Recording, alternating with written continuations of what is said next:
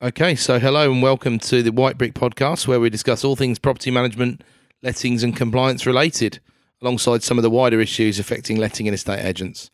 My name's Adam Lawrence, and I'm here with Patrick Sullivan. Hiya. We are both portfolio landlords and letting agents.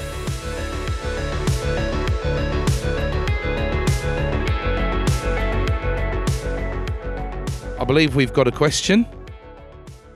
So the question is around a small agency that has just recently started up with 15 properties under management, and the question is around costings for outsourcing their property management services to White Brick. So, Patrick, do you want to have a stab at that one? Yeah, of course. It all varies. So 15 properties in London is different to 15 properties in South Wales. So it's all about making money for you as a customer. So our primary goal is that you grow. With your growth, we grow. So every company is different. So we don't have to understand what's the rent roll per month and how it will affect you. Not necessarily stepping in straight away. We could also look to do your social media work for you first to help grow your business, to get to a point where you can afford to have it outsourced. So that way you're getting both sides of the cake and making more income first. I think that's the critical thing, isn't it, really? Working with White Brick is about, we gain if you grow, and ultimately that is our objective. That's obviously your objective, and we would have to look at it on a case-by-case basis. Agreed, yeah.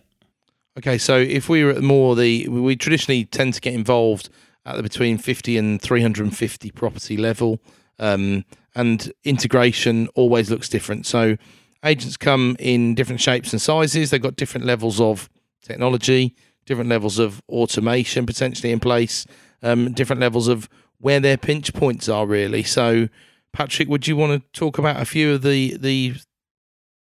some of the issues and some of the challenges you've seen in some of the agents that White Brick have taken over in the past? Yeah, so obviously in the past we always signed NDAs first of all, so there's no spreading of information across the industry. So we tend to find a lot of companies aren't quite as compliant as they'd like to be, and they are aware of it. They haven't got the correct client accounts. So client accounts is the big issue, to be honest. So with a client account, it's got to be auditable, it's got to be accurate, it's got to be very, very correct. So in some cases, we'll work with them to correct their current client account, or we can offer them our own client account where we start afresh with them.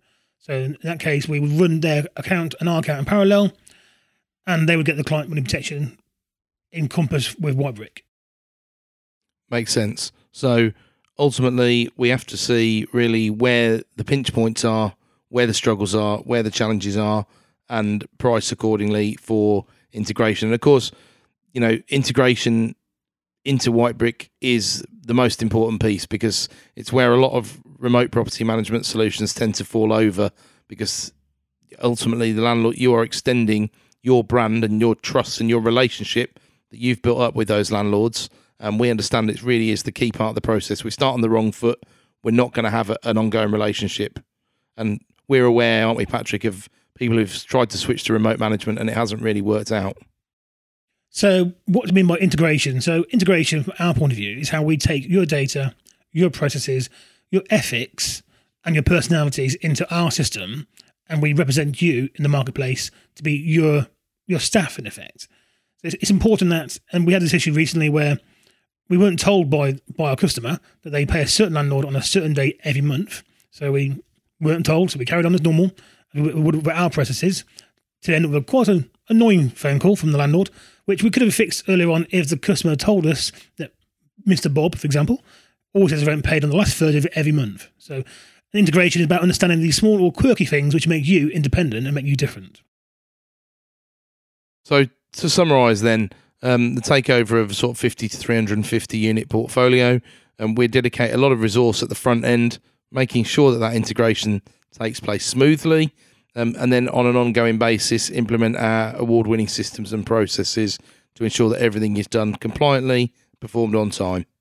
What I would add to that as well is Adam and I own several agencies independent of each other before we met, and they're all different. So we provide the same sort of service, but the little duck under the water paddling is completely different.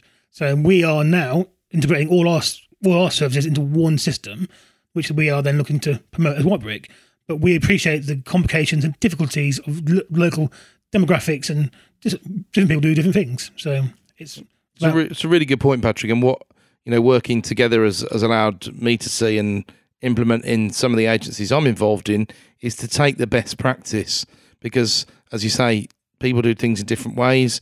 What's right in a certain area is not right in another area as well. So it's important to try and take the best out of it and deliver the best service that we can, and that's hopefully what we've achieved. Okay, David, thanks for a question. Hope that made it clear to you. Okay, brilliant. So thanks everyone for listening to the White Brick podcast. We'll be back next time with more questions, answers, and up-to-date information about agency and management. Remember, we grow as you grow. We work to understand your values and morals and how you deal with your clients. And of course, we work on the 3 most important parts of property management 24/7. Compliance, compliance, and compliance. See you next time. Thank you.